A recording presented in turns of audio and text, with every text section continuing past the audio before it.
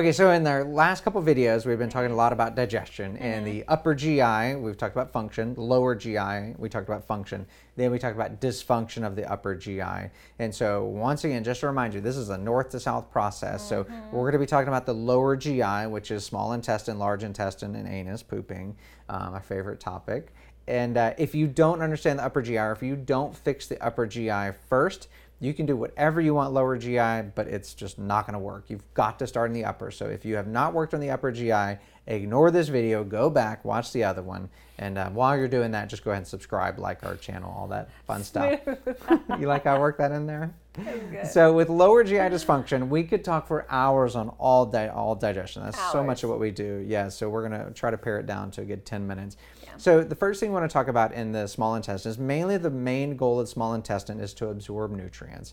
And so Aubrey, you lead us off with the first dysfunction we want to talk about. Yeah, so something I wanted to bring back to the upper GI is that if you are not breaking down your food right, we talked about carbs fermenting, proteins putrefying, and fats acidifying. That's all mostly an upper GI problem, right? Now that you have that food molecule not properly broken down, you're gonna have lower GI effects, right? So one thing from that food that's improperly broken down is that you're gonna feed intestinal overgrowth, but the wrong kind. You're gonna feed yeast, fungus, mold, and pathogenic bacteria more than anything. Yeah, they love it. They get the byproduct of it. It's fantastic.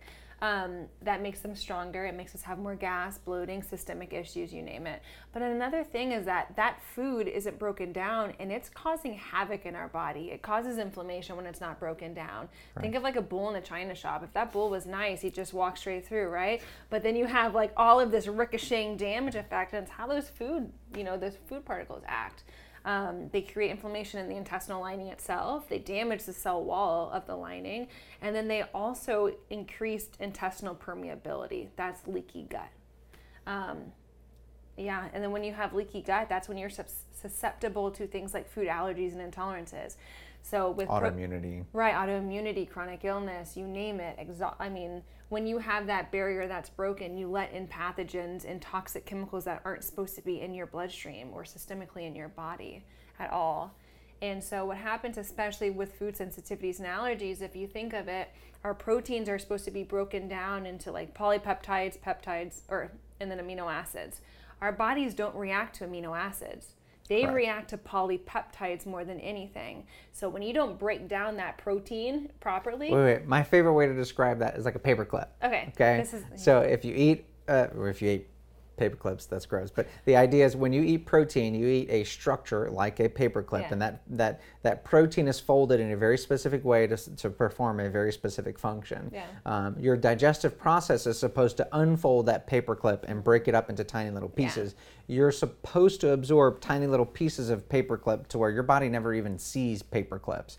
But if your upper GI doesn't break down the paper clip, then that paper clip enters the small intestine and you try to absorb it, but now you react to it because it's a foreign object. You can tell that is not supposed to be inside me, so your immune system attacks it. Right. As it attacks it, it feeds forward the cycle, because as you attack your own lining, you have poorer digestion, which means more paper clips are going to come down. You damage your shag carpet, which we talked about in the first video. If you don't have shag carpet, you can't absorb your nutrients.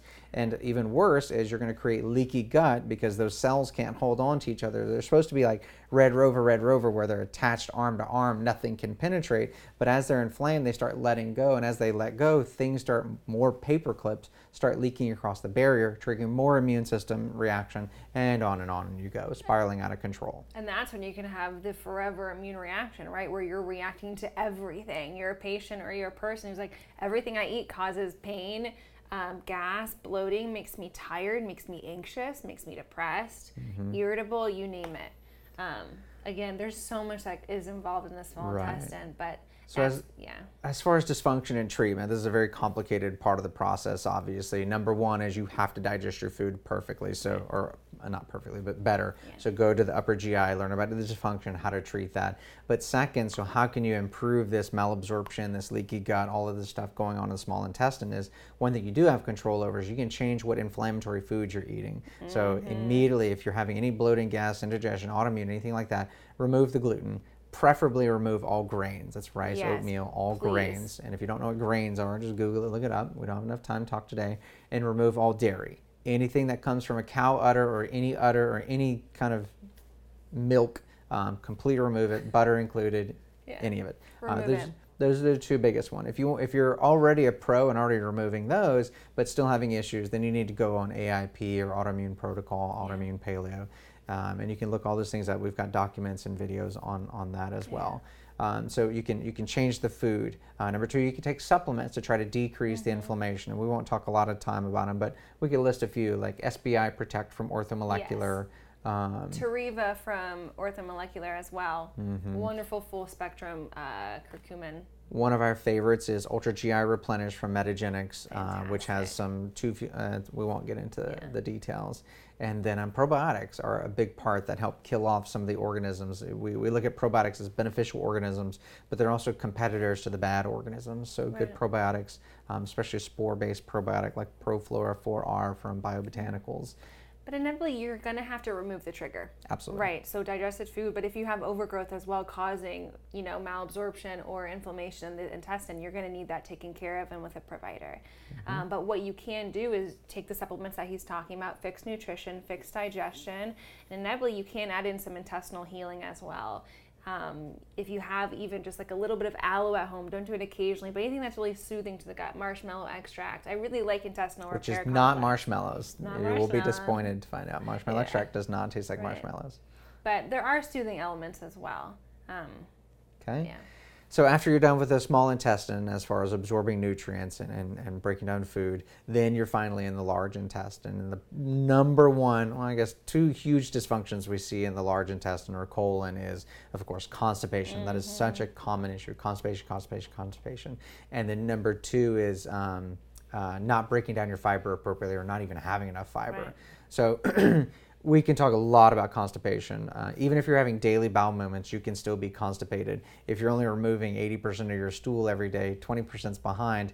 If you do that every day for a long time, you're going to be retaining a lot of stool, right? So just because you're having daily bowel movements doesn't mean you're not constipated. And even if you're having diarrhea, sometimes it can actually be from constipation. We call it encopresis. You'll primarily see it's in kids, but it happens many times in adults, believe it or not.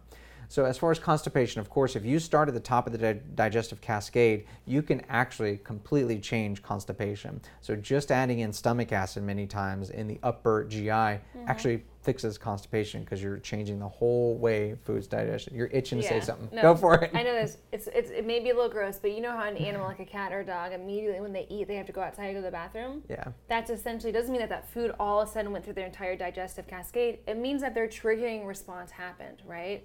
So when they started eating, they had that sight, smell, they had the digestive juices flowing. It shows you how connected everything is. The fact that them just eating triggered a bowel movement, essentially that would be beautiful for us as humans, but sometimes it is. Sometimes I have patients who go, I eat breakfast and immediately have a bowel movement after that. So we should eat on the toilet is what you're saying? Yes. Good one. Essentially. Don't do that. That's gross. So chronic constipation, and we frequently use colonics as a way to catch people up. When you've got so much backlog in your constipation, it's hard to treat top down with fibers and waters and all that. Aloe vera capsules we like. And magnesium citrate is our other favorite laxative.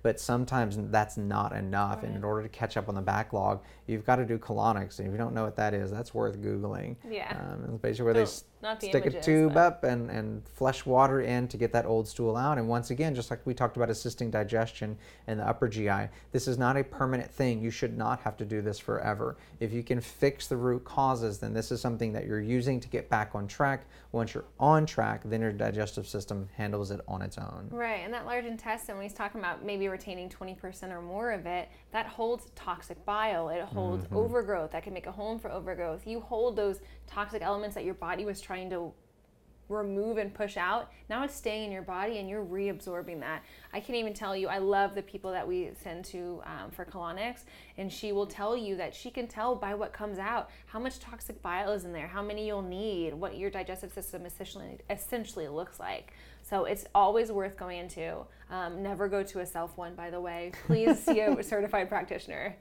At least in the beginning while you're working through it until you know it's comfortable, because it is pricey, but it's something that if done right, you won't need them forever. And the self ones just aren't as effective. No. You're right. No. So the other thing we want to talk about as far as lower GI dysfunction in the colon is, of course, fiber. We talk a ton about fiber, and just to remind you, humans don't break down fiber. You eat fiber in order to feed the bacteria that break down the fiber for you. Those are the good bacteria, the beneficial bacteria. So if you're not feeding them, they're not there. So the idea behind fibers are long chain fatty acids, or they're sort of chewy. There's long strings basically, and so you eat these long chain fatty acids or fibers, and they go through your entire intestinal tract until they get to the large intestine, which is where the majority of beneficial bacteria are supposed to be, and then they break down long chain fatty acids into short chain fatty acids.